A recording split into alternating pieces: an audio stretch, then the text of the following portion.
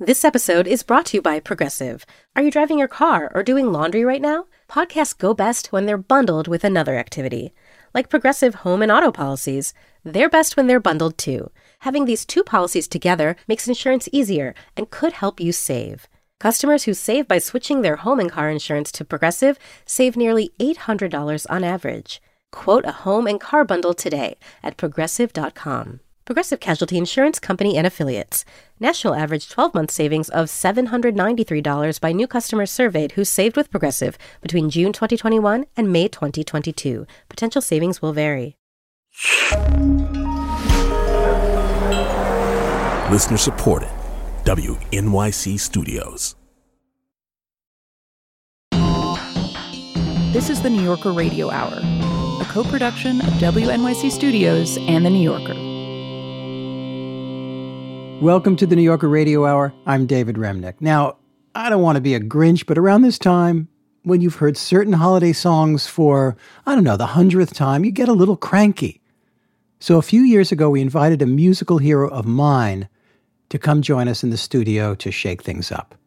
That hero would be a man named Kirk Douglas, who professionally goes by the name Captain Kirk. He's the lead guitarist of The Roots. Living life in these cold streets. Hey, who's worrying about you, babe, when you wildin' out, running around in these streets? These days, The Roots are really well known as the house band for Jimmy Fallon's Tonight Show, but for hip-hop fans, The Roots have been one of the most innovative and hard-working acts in the genre for a very long time. Kirk Douglas is a key part of the band's signature hybrid of soul, jazz, funk, and rock. And I thought he would be the ideal person to put a new spin on some very traditional holiday tunes. It's that time of year. We hear the familiar songs over and over. You're walking through a department store, you're in the backseat of a cab, you're overhearing somebody else's headphones on the subway, whatever it is. Now, this isn't a matter of stump the stars, but I want to ask you, is there something you can play us a kind of standard in your own way so that we'll love it again? Should we give it a shot? I've never really sat and tried to do this, so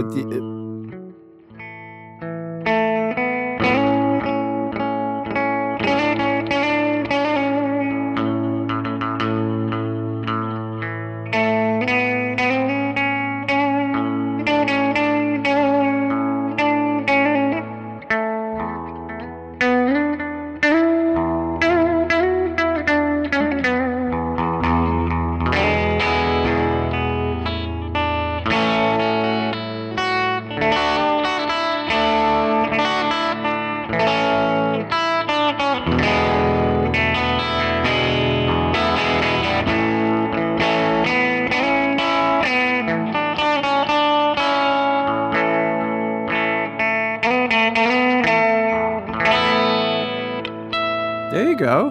I never tried that before. Okay, that wasn't as bad as I thought it was going to be. That was off the top of your head. Yeah. I think it's going to go downhill from here. I don't think so. Do you give yourself a new guitar for Christmas? Or are you guitared out? Wow. No guitarist. Is this a therapy session or an interview? Yeah, like I'm this week, at this time I'm going through a bass thing because I'm starting to do home recording and I realize I don't have a bass. And then I feel entitled to get a bass, but I also realize there's different bass sounds you could go for. And the next thing you know, you have 4 new cases in the house. Yeah. So that's what I'm going. So there's going to be a Christmas bass, all right. Yeah, I'm glad to hear it. Mm-hmm. Yeah.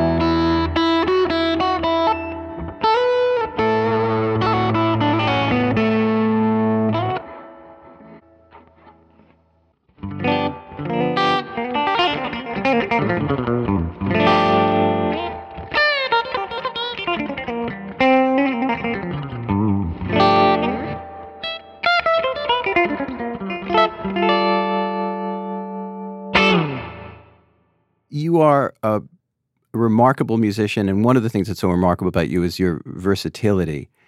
And I wanted to get a sense of what you were listening to growing up on Long Island, right? Mm-hmm.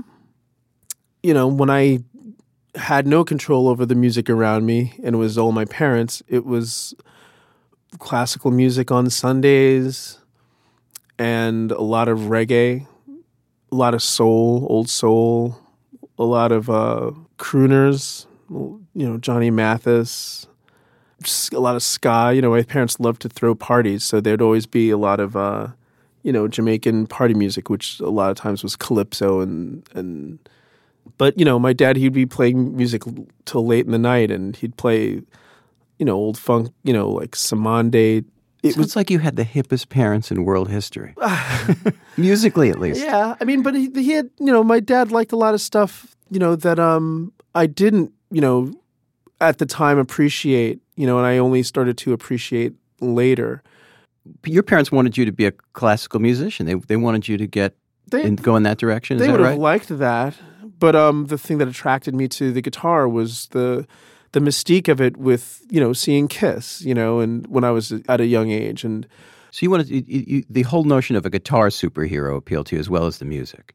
Well, absolutely. Yeah. Whether Kiss sort of embodied like the music, and they matched the visual with the music.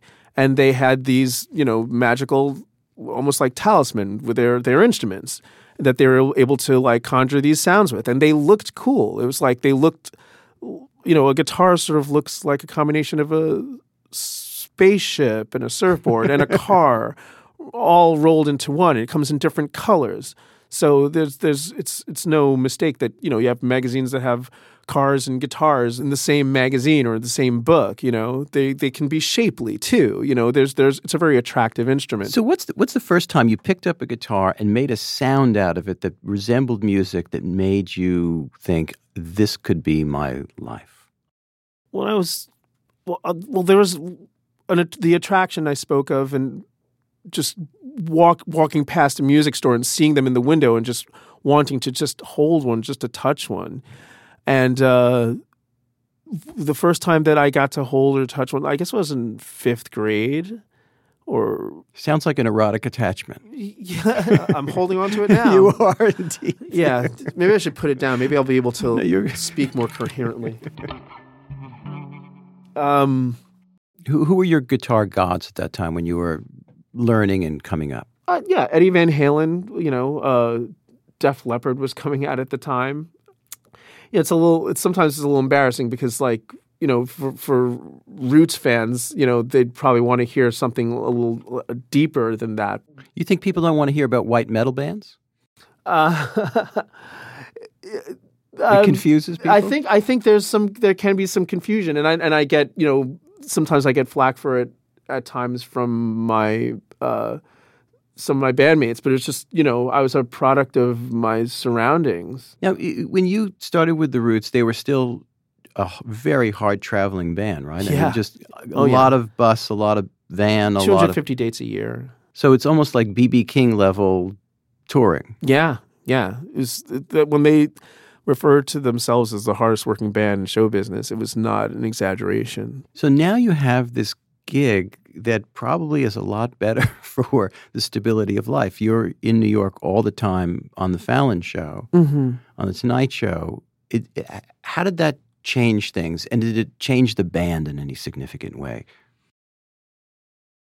Well, I think the band was moving in a direction that would give us the aptitude to hang in that situation.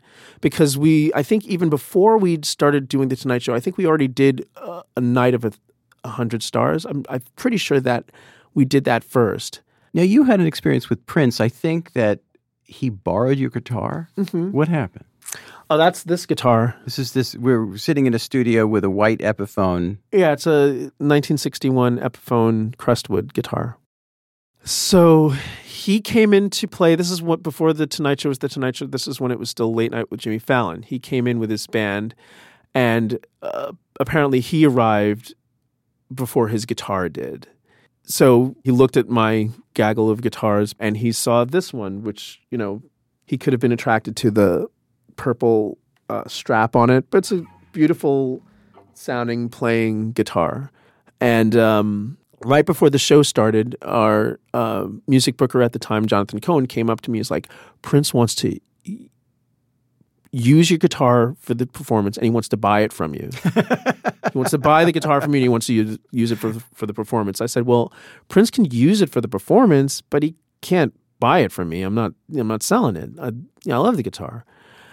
So Prince is doing 2 songs that night. He plays the first song, I guess one of his new songs. He plays it with his own guitar. And after he finishes the first song, he comes over to me. He's like, yo, let me see that other guitar. And so like a Prince fan, I say, yeah, sure. And I offer it to him. I give it to him, and he goes and he plays incendiary version of Bambi from, I think, one of his earlier albums. Did an incredible version of it.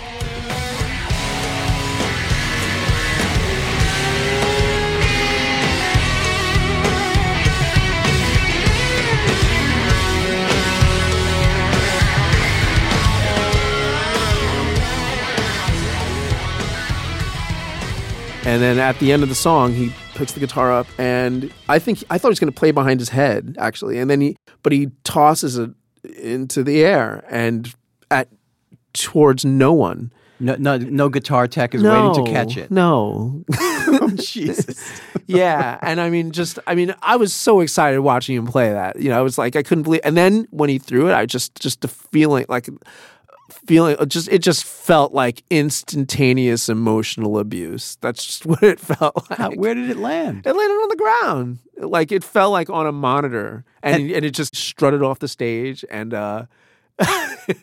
did you have words after?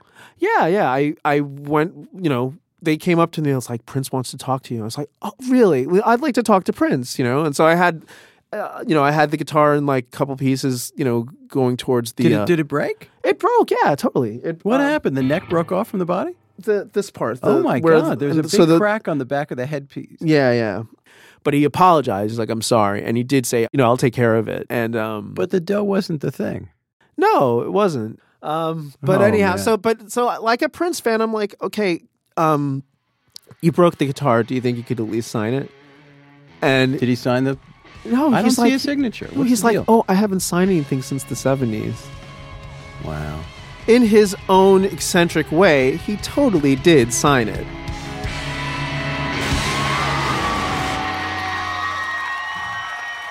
He didn't sign it with a pen. He sure did. I can see the giant crack behind it. Yeah.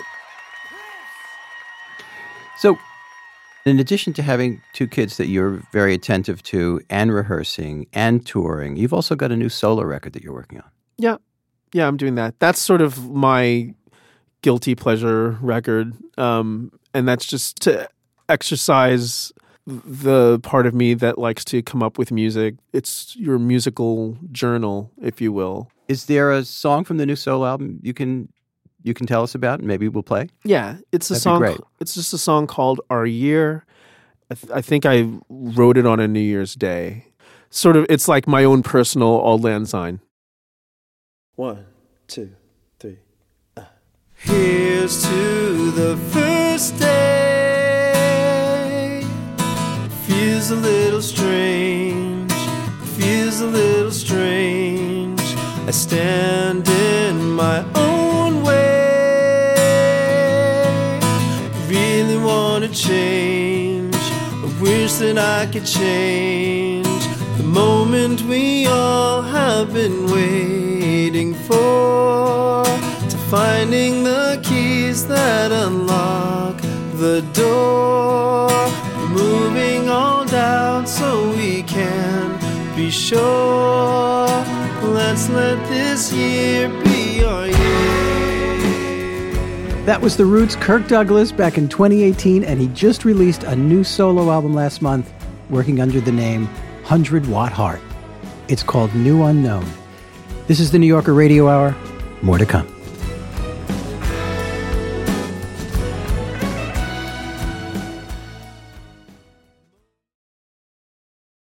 WNYC Studios is supported by Lincoln Financial.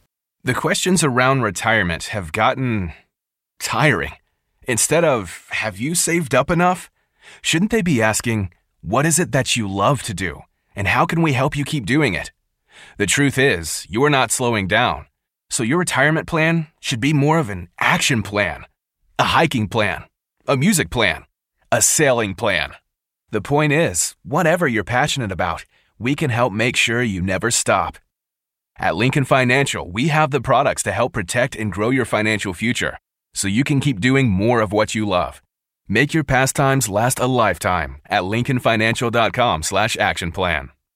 Lincoln Financial Group, marketing name for Lincoln National Corporation and its insurance companies and broker/dealer affiliate Lincoln Financial Distributors, Inc., copyright 2024, Lincoln National Corporation. And if you are watching this video, either I'm dead or I'm in a very, very, very bad situation. She said, oh my God, I can hear gunshots. I can hear men outside. Where are they? What have they done to them? Are they dead? Are they not dead? There is one suspect, her father, the Sheikh. It's Madeline Barron from In the Dark. We've teamed up with our new colleague Heidi Blake at The New Yorker to try to answer a question about one of the richest men in the world, the ruler of Dubai. Why do the women in Sheikh Mohammed's family keep trying to run away? There's 5 policemen outside and 2 policewomen inside the house. So basically I'm a hostage. And he reminded me that Sheikh Mohammed can get me anywhere. Because you're a rich and powerful person, you can effectively break any law you want in our country and get away with it. The Runaway Princesses is available now. Follow In the Dark wherever you get your podcasts.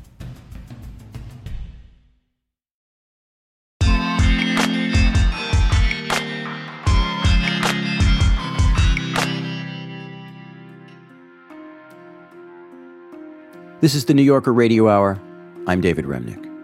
Over the decades, there have been some very high-profile investigative panels that have looked into national and political crises. The Kefauver Committee famously looked into organized crime. The Warren Commission in the early 60s investigated the Kennedy assassination. And the Senate held its Watergate hearings, which led to the resignation of Richard Nixon. And yet, arguably none of those committees has had to tackle a political emergency as profound as the January 6th attack on the Capitol. The basic contours of what happened at the Capitol have never really been in doubt, yet the Select Committee had fundamental questions it needed to answer. Was Trump's inaction during the rioting a failure of leadership or a real strategy, a way of fomenting chaos to retain power? Were groups like the Oath Keepers just a bunch of angry white nationalists, or were they in fact the armed vanguard of a coup?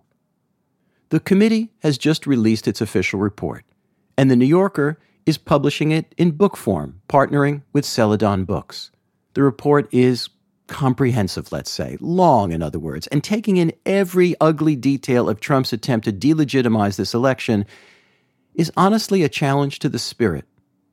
But as one member of the committee, Jamie Raskin of Maryland, told me, the committee's work here was to establish a definitive historical record, and the rest is up to the Justice Department and the courts. One thing is clear from this report: we cannot afford to look away. Democracy remains under attack.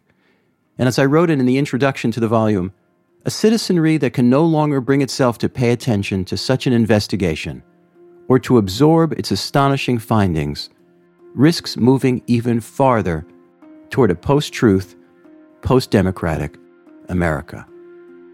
We have more about the January 6th report at newyorker.com/report.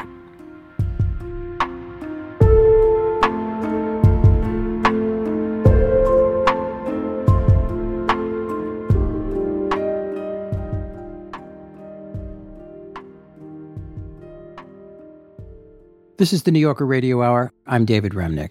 We're going to close the show today with a look back into musical history. You may know the work of Roz Chast as a cartoonist from her work in The New Yorker, or perhaps from her book, Can't We Please Talk About Something More Pleasant, which was a bestseller. But here's something you probably don't know about Roz. She and Patty Marks, a staff writer of great distinction, play in a band, not just any band, a band with an extraordinary influence on pop history. And if you haven't heard of them, it's because they were always too far ahead of their time to break through to the mainstream. Here for your listening pleasure are Patty Marks and Roz Chast. I'm Patty Marks. I'm Roz Chast. And we are the Ukulele Meltdown. You may not remember us, but you probably do. We were very, very big in the 60s when we were the Daily Pukuleles. Now we're the Ukulele Meltdown, and we are coming back. We're practicing. For our return tour as Ukulele or Ukulele Meltdown, because we don't know how to, we're still debating on how to pronounce it. We've gotten some experts. Yeah. But even they don't know. So, eons ago, I was playing with Bobby Zimmerman. Bobby Zimmerman. And I was with Joni. You were with Joni. We were both too good for the rest of our band. It was very clear. I mean, it's the reason we got kicked out of the bands, really. Yeah. Well, they were good also, but I felt like the way that they were good was a different way than we were good. Well, we had personality. Yeah. They had talent. Yes. Which, okay, each to its own. Yeah. Right? Yeah. We were really just didn't belong with them. We had kind of a and nobody wanted style. us in their band. I would go up to bands like Iron Butterfly. Yeah. Jimi Hendrix Experience. I went there. I gave Joan Baez 2 ideas, which really made her. She was had a pixie haircut. I said, "Go long, Joni." And then when she began, she would just say 1, 2, 3, 4. And I said, "Joni, what you should do is flip your hair upside down the way your long hair, after you grow it, and just say, 'This song's for David. He's in jail doing what he thinks is right.'" And if you notice, that's how she opened all the time.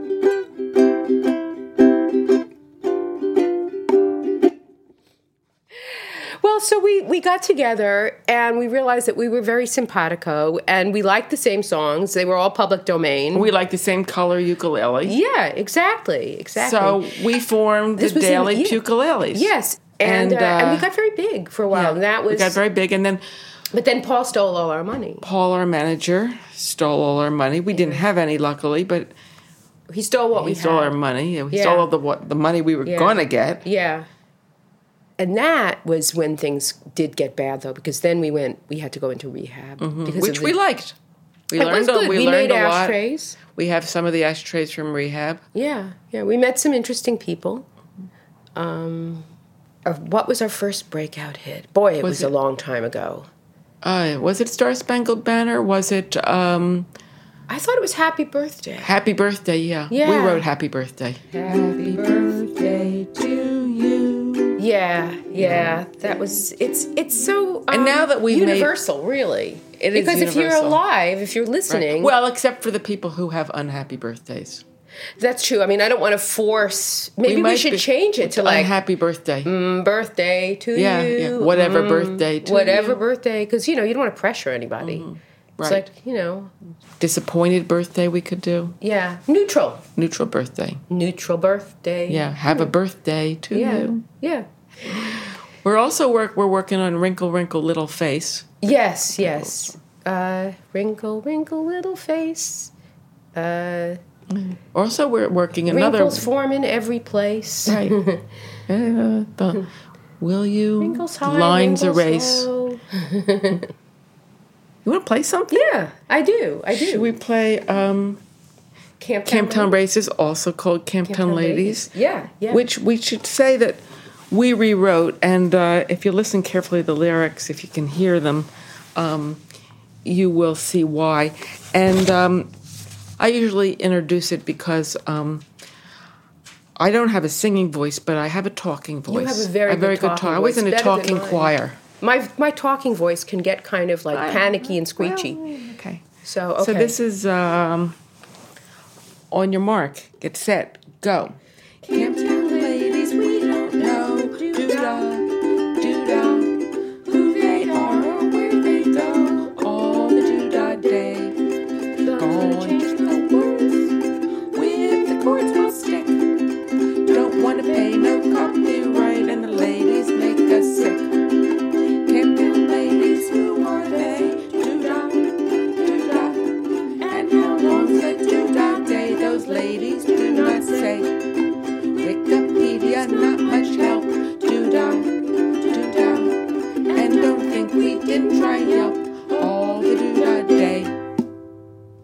The end. The end. It was on our first album, Ukulele Accidents, which was our breakout album, really. Yeah. We had a lot of records. Right. Duck and Cover. Right. Famous Duck and Cover. Learn ukulele in your sleep. You too can play ukulele. But not as well as we can. Yeah. That was the subtitle. How to Make Love to a Man with a Ukulele. Right. That wasn't Beethoven, that was us.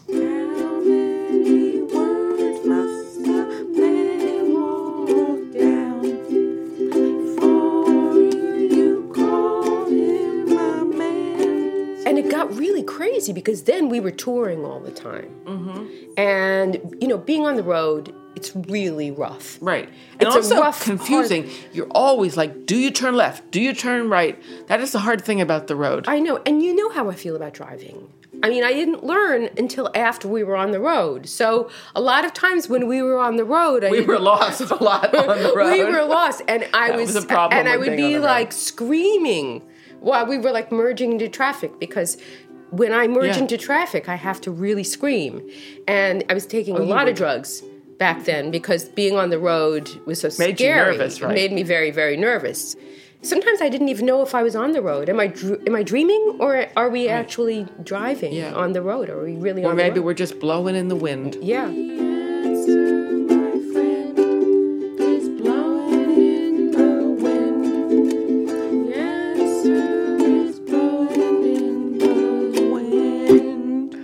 Oh, that is an episode. Oh, yes, that was going something. electric. Well, we had did. Fights. We We fights did. about Our that. manager, Paul, who took our money, said we had to go electric.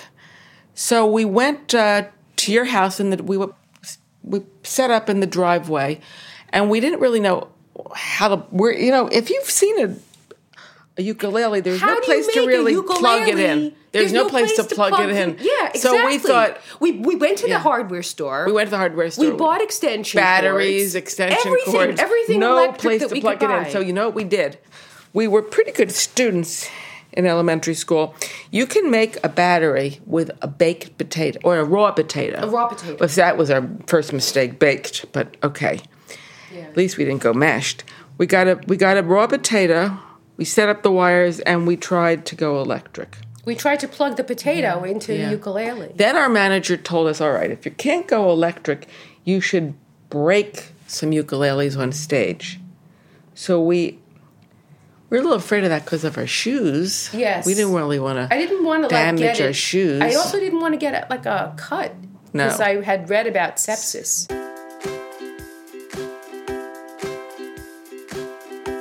Oh, yeah. Oh, yeah. Ukulele disco? You don't remember that? Yeah.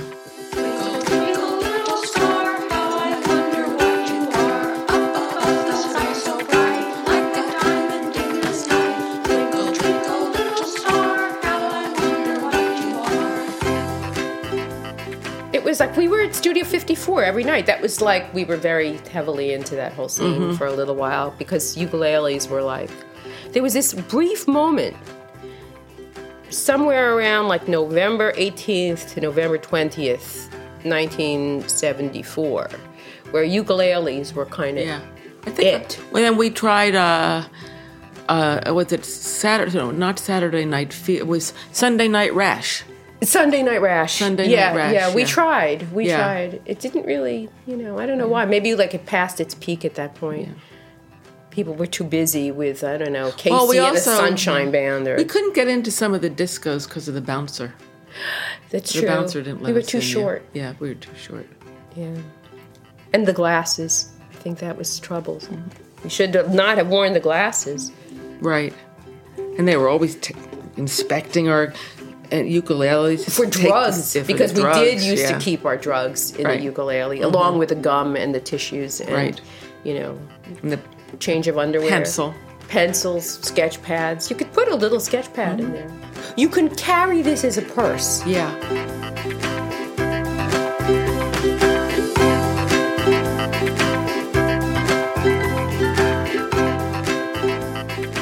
We never broke up. That's probably why we weren't a bigger hit. Yeah. And I do really hope that we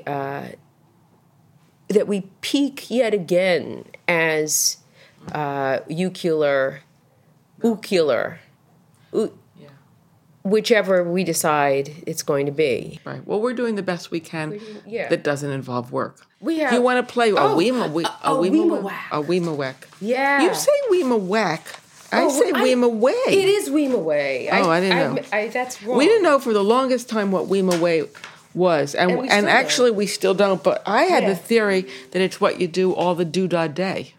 In the jungle, the mighty jungle, the lion sleeps tonight.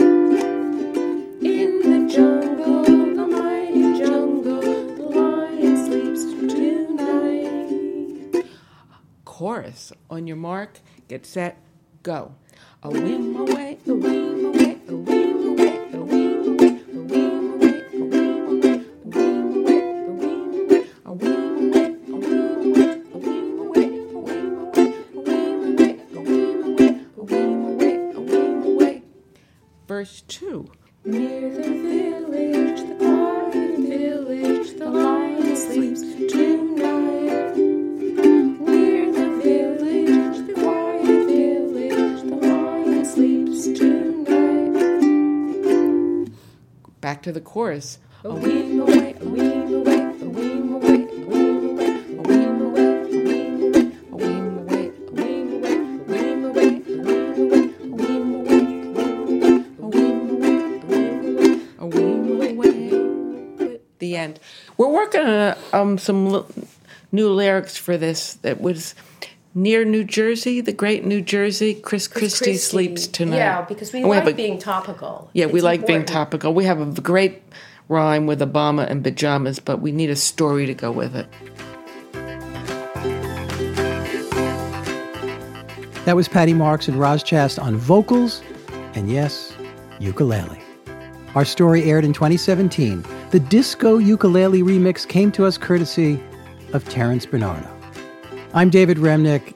Have a wonderful holiday weekend and the best for the new year. This is the New Yorker Radio Hour. See you next time.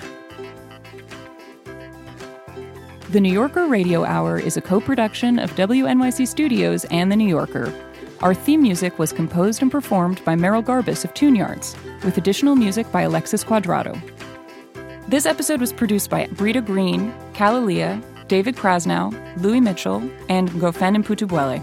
Along with Adam Howard, Jeffrey Masters, Will Coley, and Michael May. And we had assistance from Mike Kuchman, Meher Bhatia, and James Napoli. The New Yorker Radio Hour is supported in part by the Chirina Endowment Fund.